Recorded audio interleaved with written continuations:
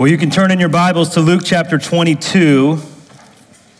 Luke chapter 22, verses 39 through 46. Luke chapter 22, verses 39 through 46.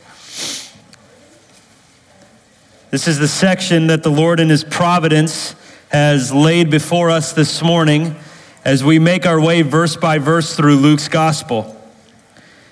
And so if you don't have a Bible, please grab one in the seat pocket in front of you so that you can follow along in the text and understand what the Word says and what it means by what it says as we study it together. Luke chapter 22, verses 39 through 46. It says this,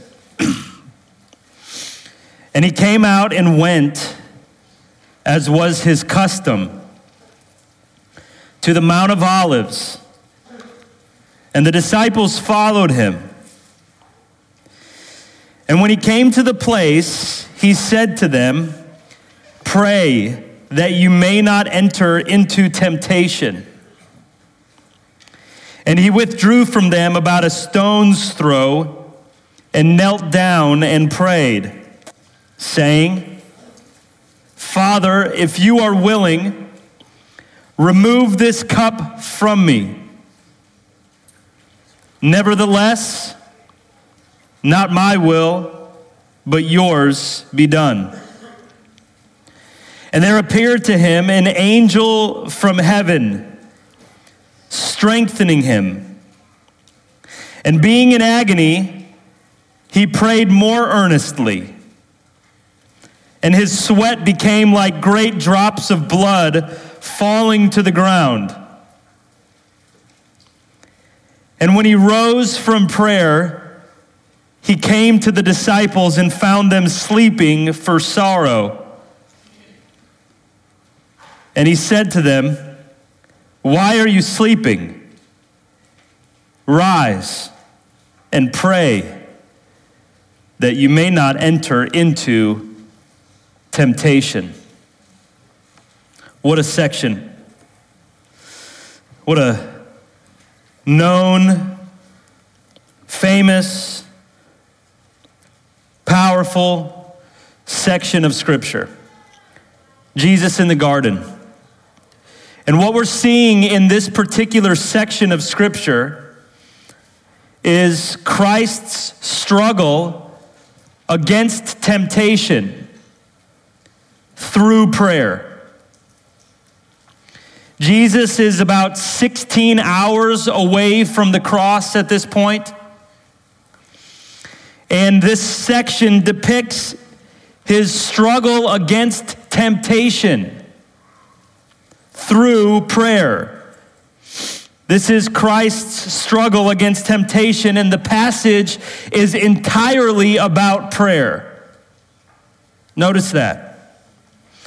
So I've entitled the message,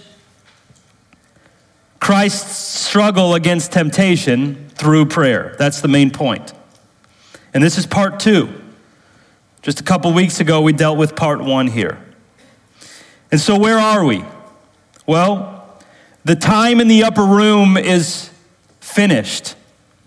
The time that Jesus spent with his disciples in the upper room is completed. If you remember, he was eager to eat the Passover with the disciples. At that time, in eating the Passover, Jesus transitioned from the Passover meal to the Lord's Supper, highlighting the substitutionary atonement of his death, that he would die as a substitute for sinners to avoid God's judgment. God's judgment can be avoided through the death of an innocent substitute. That was established in the Exodus. And that's what they celebrated during Passover. God's judgment can be avoided with the death of an innocent substitute. And at that time, at the Lord's Supper, as Christ transitions from the Passover to the Lord's Supper, he is making plain that he is the innocent substitute who's dying for sinners to avoid God's judgment. He's the true Passover lamb, the fulfillment of the Passover. He also establishes and makes clear the new covenant that he seals with his blood. Jeremiah 31, that you can have peace with God through his Spirit regenerating you, keeping you, and he will transform you, be your God, and you will be his people. This is a new covenant that he's sealing with his blood. He's making that clear in the upper room. He also makes clear that there's going to be an assortment of responses to his death. There's Judas's response. There's the disciples' prideful response. There's Satan's response. There will be Peter's response, and there will be the world's response. And Jesus overcomes all of those responses. And then he prepares his disciples. It was a time of training in the upper room, preparing the disciples for what they would face, all the crisis and opposition that they would face. And through all of that time in the upper room, Jesus is displaying clearly his sovereign control over all of these aspects. None of the aspects of the cross are a surprise to him. None of them are overwhelming them. None of them are overcoming him. He is in control of all of them. They were part of the predetermined plan of God for the Christ to suffer and die for sinners. Now, as we come out of the upper room, which is the text that we're in currently, as we come out, Jesus would now face, as Hebrews 5:7 says, in the days of his flesh he would face, unparalleled temptation and unimaginable sorrow. Hebrews tells us that this would be a time of loud crying and tears. Jesus is in the garden, and this section is full of loud crying and tears. That's the mood of the garden. Loud crying and tears. Hebrews 4:15 tells us that Jesus wouldn't succumb to the temptation, nor would the temptation come from within him. He didn't have a sinful nature that would be the source of any sinful action. It came from outside, and he wouldn't succumb to it. He was tempted in every way, yet without sin. And so Satan was at work here in the garden. Just like he was in Jesus' first major temptation, which is back in Matthew chapter 4, this will be the second. Jesus will be tempted here to avoid the cross of Christ, to avoid his cross, to avoid the cross that the Father has planned and laid, stop all of it, to avoid becoming sin on behalf of sinners. That was the temptation. Father, if you will, let this cup pass. What's the cup? That he would become sin, that he would drink God's judgment. The temptation would be for him to cling to the Father, to cling to the holiness of God, and to avoid the judgment of the cross. For us, the temptation is the opposite, right? In that sense, we're different. Our temptation is to leave the holiness of God and run to our sin. Jesus' temptation here was to cling to the Father and to avoid becoming sin. So Jesus, this was the plan. This was the predetermined plan, and he was tempted to stop all of it because he would become something that he never knew before, which was sin. He who knew no what? Sin. He would be tempted to avoid experiencing something that he had never experienced before, which was separation from the Father.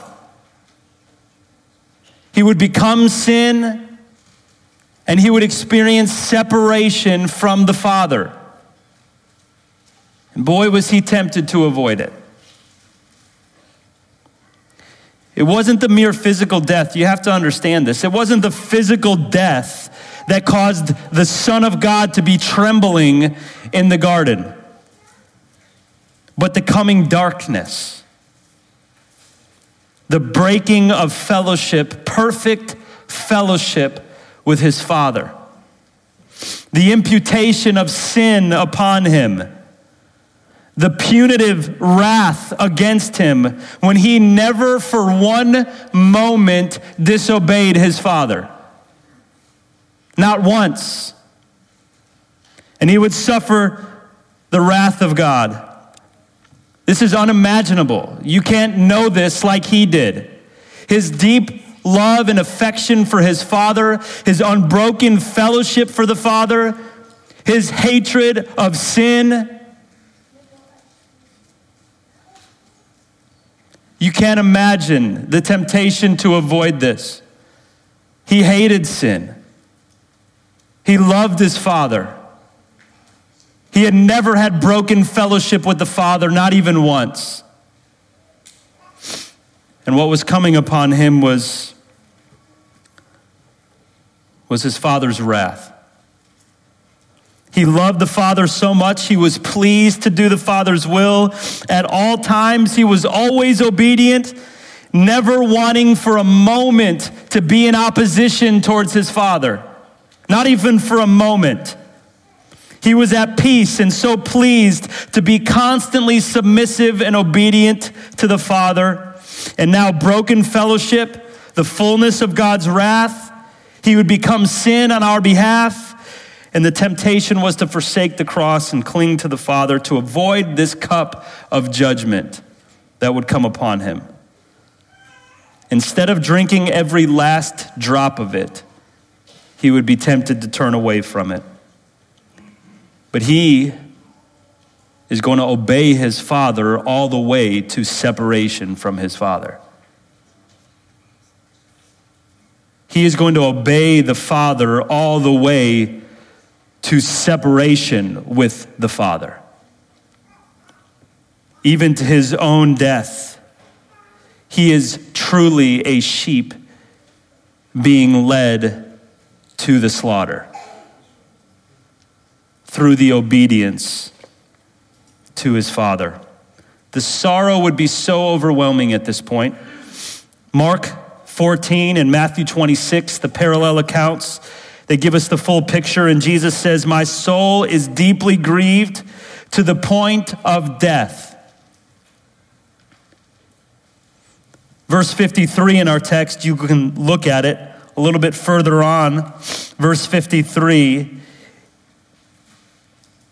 it says, Jesus says, "But this is your hour and the power of" what? Darkness. So Jesus does two things during this time. He consumes himself with prayer, firstly, and secondly, he instructs his disciples to do the same. Think about this now. During this, he consumes himself with prayer in response, and he instructs his disciples to do the same. In the face of temptation and sorrow, he consumes himself with prayer. And then he instructs his disciples to do the same. They will face their own temptation, though it will be different. They will face their own temptation to scatter, to leave Christ. In this wake of the sorrow of his death, they will be tempted to deny him. Satan will shake their faith. They will be tempted to leave. And so he calls them to follow his same instructions. And so this is a good leader. In the face of his own trials, his own sorrows, his own unimaginable temptation, he's instructing those disciples who are learning from him. And so Jesus, in this section, will turn to dependence on God in prayer. He'll set an example in prayer. He'll show how his attention is focused on prayer. He'll be submissive in prayer. He's going to be honest in prayer. He's going to withdraw to pray. He's going to command to pray. We're going to see his posture in prayer. We hear his words in prayer. We see him rise from prayer, and then we see him return from prayer. All of this is characterized by prayer. We've seen Jesus pray in John chapter 17 before he left the upper room, the high priestly prayer. We've heard Jesus instruct his disciples how to pray. As we hear the Lord's Prayer. But now specifically, we see Jesus' example of prayer in the face of sorrow and temptation. This is Jesus' instructions to the disciples as we watch his example and as we hear his instructions on facing temptation and sorrow through prayer, specifically. And so the question is relevant. Do you turn to prayer to avoid temptation, to deal with temptation, that you wouldn't fall into temptation? Are you prayerful at all? When's the last time you prayed? When's the last time you fell on your knees before God in prayer because you were so desperate to not fall into temptation? When's the last time that you fell on your knees casting your anxieties on him because you were so sorrowful at the thought of separation from God in any sense because of your sin?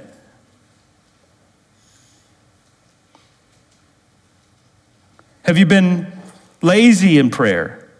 Have you been so proud that you don't pray? Would your life be characterized by prayer? We need to be a prayerful people. This church needs to be a place where people pray. In the morning, in the evening, throughout the day, for everything. We can learn from Christ's example here. We can follow his instructions, especially when dealing with temptation and sorrow. J.I. Packer says, "It is God's way to regularly withhold his blessings until his people start to pray." And that includes triumph over temptation and sorrow. Our church must be characterized by prayer.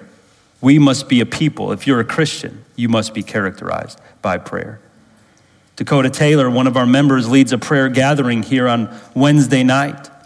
You have an opportunity to even pray with other members of this church on a regular basis.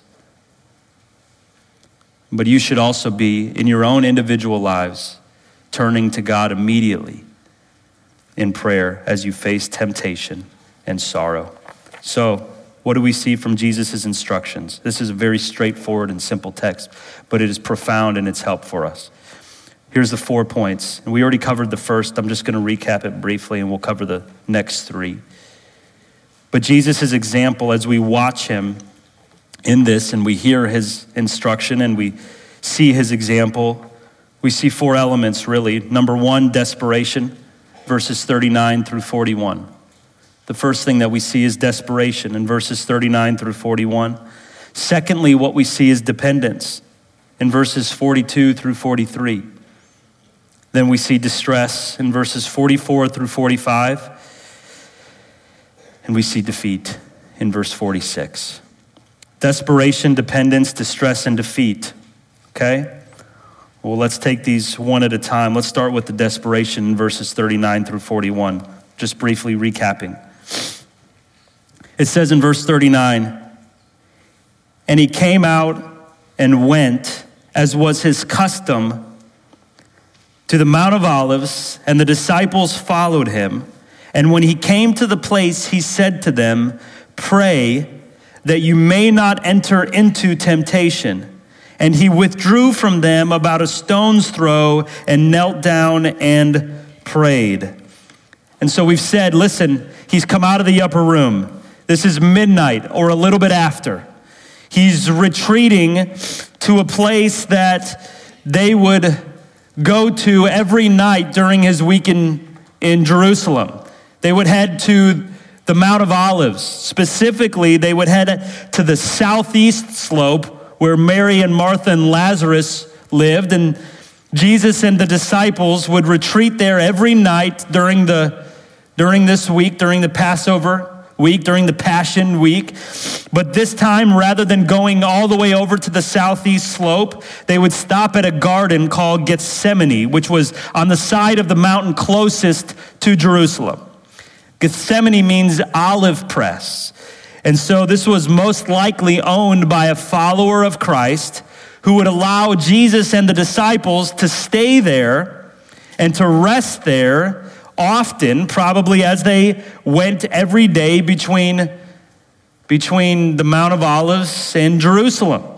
And so every day they would stop here at this garden, perhaps spend some time in prayer, rest, perhaps some time of instruction as they would travel back and forth. How do we know that they would stop there? Because John chapter 18 tells us that this is a place that Judas knew of, because they were often there with his disciples, Jesus was.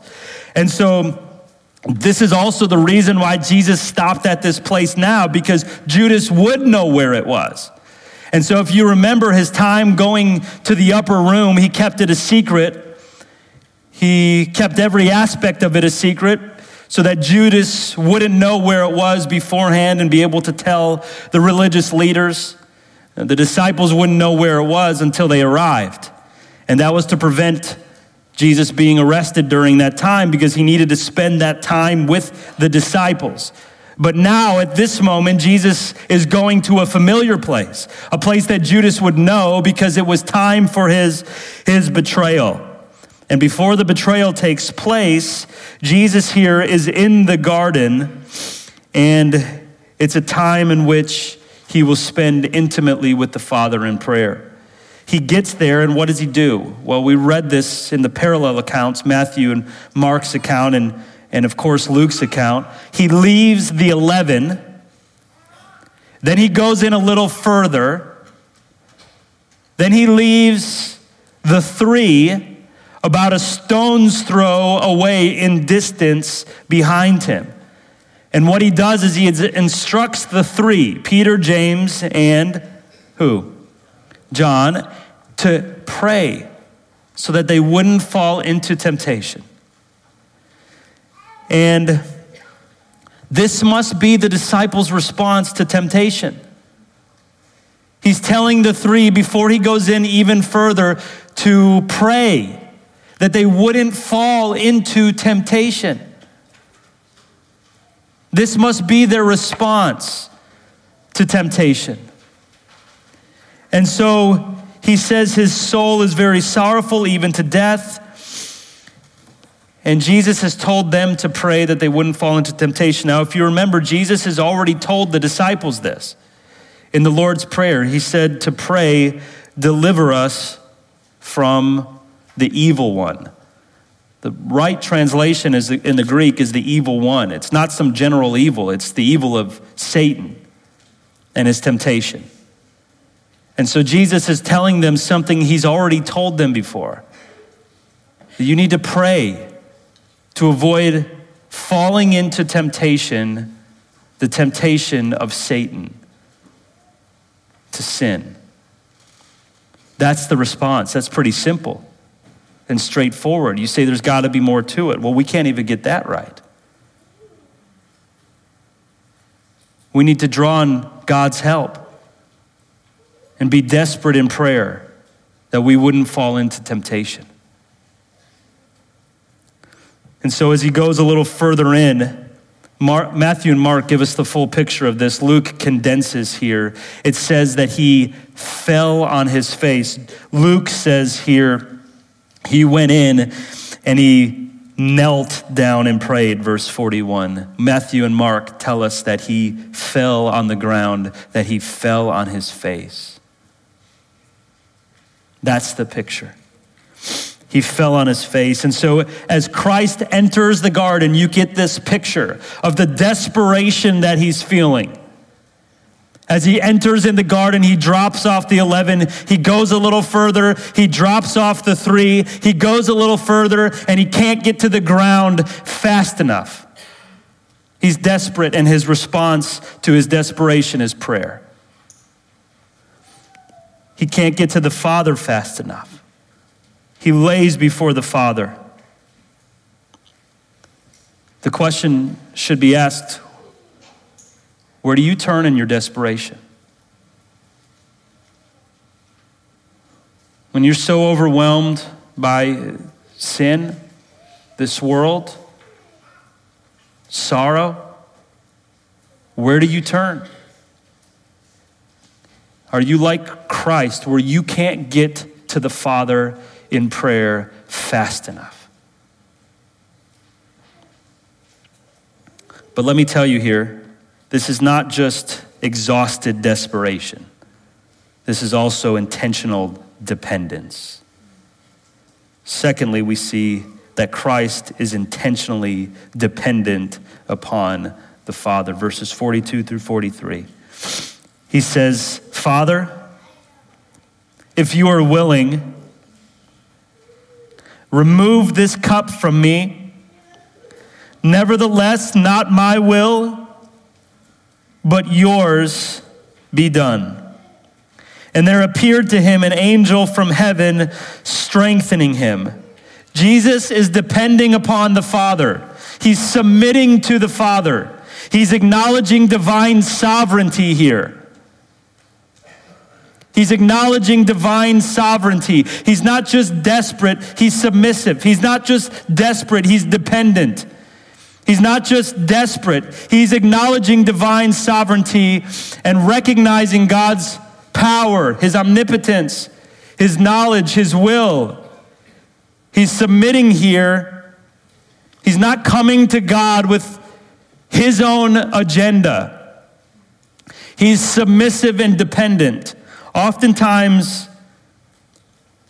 we act like we know better than God in our prayers, or that our desires are more important than the will of God. You say, how does prayer work? If God's sovereign, he knows all things. Well, God has ordained that your prayers be part of his plan. But you're not surprising him with your prayers, nor are you advising him with your prayers. There is a mixture of human responsibility and divine sovereignty. But he has ordained that the prayers of his saints accomplish his plan. Jesus here is acknowledging divine sovereignty in his prayerfulness. He's dependent upon the Father. He's submissive to the Father. Luke says that he begins here in verse 42 like he's really instructed everywhere else to pray. He starts by saying what? Father. That's the mood. That's the mood here. The mood is submissive, dependence. Father, the one who cares for me. Actually, Mark's account says that he exclaims here, Abba, Father, an affectionate term that the Jews would never use to refer to God. They would use God, they would use Lord, but never Father. Jesus, obviously in his unique position with God, but also secures our ability to call God Father in the new covenant. And so he cries out, and this is an affectionate term. Jesus is using this personal, affectionate, intimate, desperate plea, Daddy, to appeal to the Father's love to rescue him. To appeal to the Father's love to rescue him. He appeals to the Father. And he says, if you are willing, remove this cup from me. If you are willing, he wants the Father's will. And this is the mark of true prayer. This is the mark of true prayer. He ultimately wants the Father's will. He desires God's will to be done. He says, if you are willing, remove this cup from me. And even later on, he says, nevertheless, not my will, but yours be done. And it's interesting there because the inclusion of the pronoun in the Greek there, it really stresses the my, not my will, but yours be done.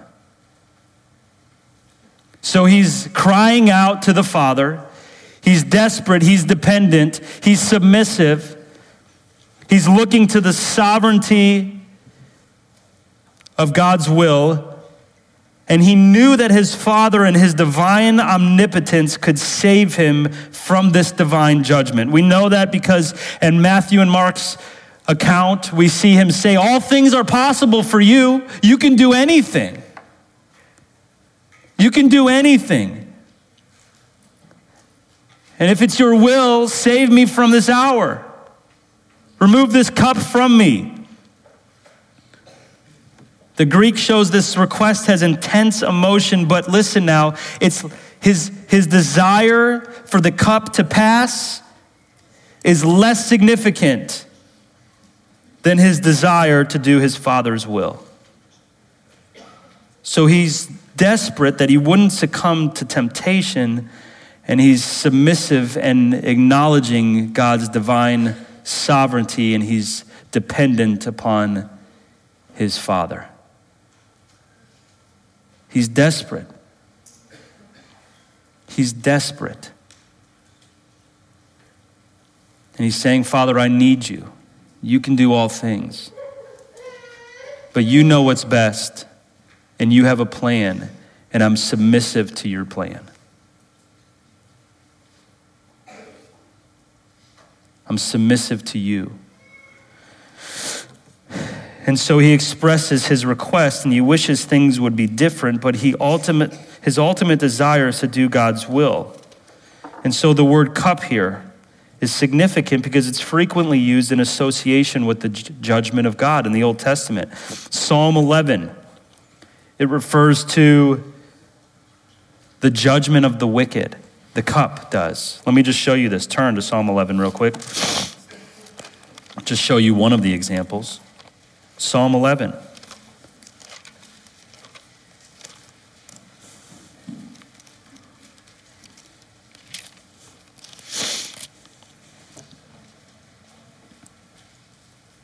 Verses 5 through 6. The Lord tests the righteous, but his soul hates the wicked. By the way, we don't have time to talk about it now, but be careful with that phrase, God hates the sin, but not the sinner. Because he says here something different. And the one who loves violence, let him rain coals on the wicked, fire and sulfur and scorching wind shall be the portion of their cup. And so we see here that this cup is in reference to the judgment of the wicked.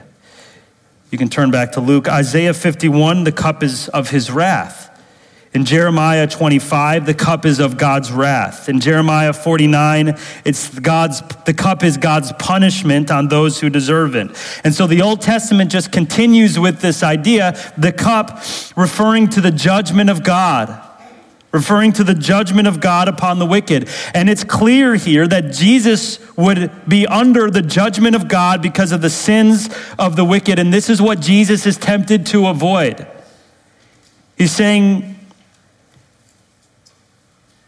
if there's any way that I can avoid separation from you, your wrath, judgment, let it be. The temptation was to avoid the cross. This is unparalleled temptation. He wants to cling to the Father. The sorrow is unimaginable. And Matthew says, if this cannot pass unless I drink it, let your will be done. He is totally submissive and dependent upon the Father. 2 Corinthians 5 says, for our sake, he made him to be sin who knew no sin, so that in him we might become the righteousness of God. And this is what Jesus would become. This was the Father's will. This was the Father's will. And so verse 43, we see even more dependence, there appeared to him there an angel from heaven strengthening him. That's unique. The Lord, even now, is providing ministry to Christ. We only see this one other time, and that's in the other temptation in Matthew chapter 4. But this is the Father's ministry to him. This is Christ in his humanity, humble and dependent upon the Father's strengthening. This is unique. And the Father is willing to strengthen Christ in this time of dependence and submission. And so for us, we need to follow this. We need to follow this example, that we would be people who are desperate, so desperate, that our response is to fall on our knees in prayer, and that we would submit to and depend on the Father in prayer. But there's a third thing here, and it's distress. Verses 44 through 45. And being in agony, he prayed more earnestly, and his sweat became like great drops of blood falling down to the ground. And when he rose from prayer, he came to the disciples and found them sleeping for sorrow. Listen now, this is Jesus's intense struggle in prayer. Listen, this is now Jesus's intense struggle in prayer. We're watching Jesus struggle in prayer, through prayer. This agonia refers to an intense struggle. It refers to a stretching. It refers to an earnestness. He's desperate, he's dependent and submissive, and he's holding on tight in his distress as he's praying. He's struggling and stretching in prayer. At this point in the narrative, before verse 44, the other writers in the parallel accounts says that he goes back to the disciples twice before he comes back and prays even more earnestly. Matthew says that he finds them sleeping. He rebukes Peter at this point with the same words as earlier, which is, pray that you wouldn't fall into temptation. So in the midst of being stretched, in the midst of being in agony, in the midst of this wrestle, in this struggle in prayer, Christ goes to the disciples and finds them sleeping, which in his humanity only increases his distress and loneliness. And we're told that he then returns to prayer and he says the exact same words. There's a repetition here. It tells us he says the same words intentionally. What's the words? Father, if you will, let this cup pass from me, but not my will, but your will. And so he goes to the disciples, they're sleeping. Matthew and Mark tell us their eyes were heavy and they didn't know how to answer him, but we have even more information than that here in Luke. Their eyes were heavy, they didn't know how to answer him. But when he comes from visiting the disciples, it says he comes back and he prays even more earnestly. And this is where we see his real struggle. He is feeling this struggle deep in his soul. The sorrow, the temptation, it drove him to pray even more earnestly. And we see this because it tells us that he, verse 44, was in agony and prayed even more earnestly. Luke, we're told in Colossians 4, was a physician, right? He was a doctor, Dr. Luke. And he's the only gospel writer that gives us a medical condition occurring in Jesus at this moment. The moment was so intense. He was in so much agony. He was praying so earnestly that it caused a condition known as hematidrosis, which causes the blood to ooze from the skin. From extreme mental, emotional strain, the capillaries begin to dilate and burst and releasing a combination of blood mingled with sweat. Jesus was telling the truth earlier when he said he was so distressed that he was at the point of death. And this is what is happening to Jesus at this time. Verse 45 tells us, when he rose from prayer, he came to the disciples and found them sleeping for sorrow. This is now the third time that he comes to the disciples. So listen now, Jesus is in distress. Jesus is in agony. Jesus is in the midst of a temptation. He's being stretched. And listen now, the agony, you have to understand this. The agony, the distress of the temptation led Jesus, the Son of God, to depend on the Father, to hold on tight, to pray even more earnestly. And it caused, on the other hand, the disciples to be tired and to sleep because of sorrow. The response of their grief and their stretching was fatalism. We're just going to give up. Can't do it. Despair overcame them, and their being tested by Satan would result in collapse, anesthetizing themselves, falling asleep because of their sorrow. That was their response. I just got to sleep. I'm so sorrowful. I just want to sleep. So sorrowful. And Jesus' response was to wrestle in prayer to the point that his blood began to mingle with his sweat.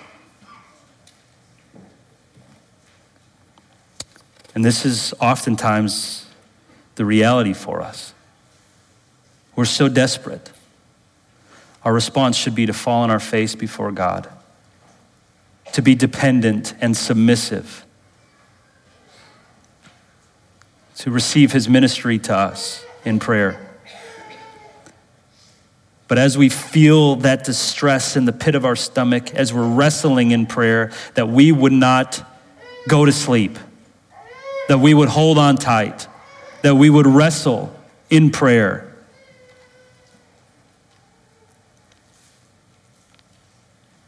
That we would keep holding on to the Father. And so we see as Christ does all of these things, number 4, he rises in defeat. And I mean, he defeats the temptation. We see in verse 46, he said to them, "Why are you sleeping? Rise and pray that you may not enter into temptation." He comes back a third time.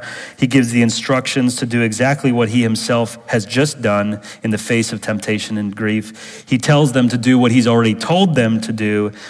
And when moments of temptation and sorrow come, they're not going to make it unless they do what he just said. That they depend on God, that they're diligent to pray, that they're not slothful or proud, that they depend on him in faithfulness. And Matthew and Mark's account says at this point, he says, it's enough. He walks over to them a third time as he rises from prayer, and he says, it's enough. He says, the hour has come. The Son of Man's going to be betrayed in the hands of sinners. Rise. Let's get going. The betrayer is at hand. And so listen now, listen very closely. In a very real way, Christ is victorious over this temptation through prayer. Why do we say he's victorious? Well, he's not coming out of this time of prayer disobedient to the Father's will. He's not coming out of this prayer submitting to or succumbing to the temptation to turn away from the cross. He's not coming out of this prayer paralyzed with sorrow. He's not coming out of this prayer disobedient. But he's literally coming out of this prayer resolute to fulfill the Father's plan, to do what the Father's will is. He didn't succumb to the temptation because of his time in prayer here.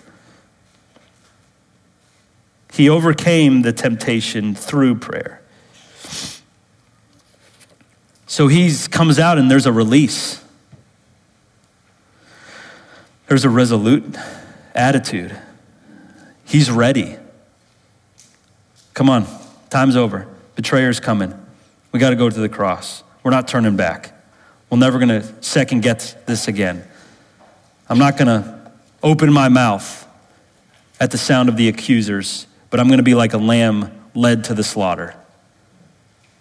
I'm going to obey the Father all the way to death. From this point forward, Jesus is stone-faced to the cross. And so you can imagine this weak, dusty-faced, dirty, just got done expressing his plea, bloody, just finished submitting to the Father's will, instructing his disciples, feeling all alone, but strengthened, literally in anguish, being stretched beyond capacity, bloody-faced, but the final temptation is over. He's willing to separate himself from the Father, to be the substitute for sinners, to experience his Father's judgment, to drink every drop of the cup, to crush the serpent's head for good. And all of this literally came through a response in prayer of desperation to his desperate state, where he depended on the Father. He wrestled with God in his distress, and he experienced defeat over this temptation. The question we should ask is, are you following his example? Is this what your prayer life looks like? Is this your response? Or do you look more like the disciples who are so overwhelmed with sorrow that you'd just rather fall asleep? You don't really even know how to answer Jesus. And you just get tired. They're not going to win against temptation with that attitude. They need to follow Christ's example, and so do you, and so do I in prayer. Let's pray. Father, we come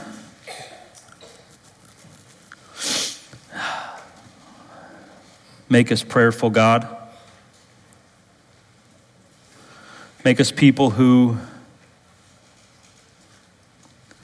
in trial and desperation and temptation and sorrow, that we would fall on our face, that we would submit ourselves to you, dependent upon you.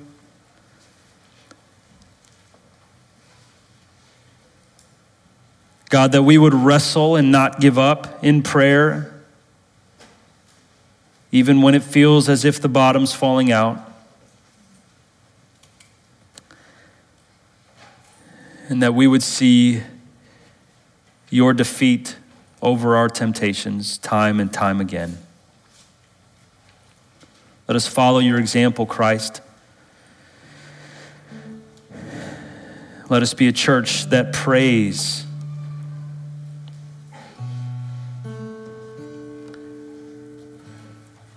We need you to work this in us through your Spirit.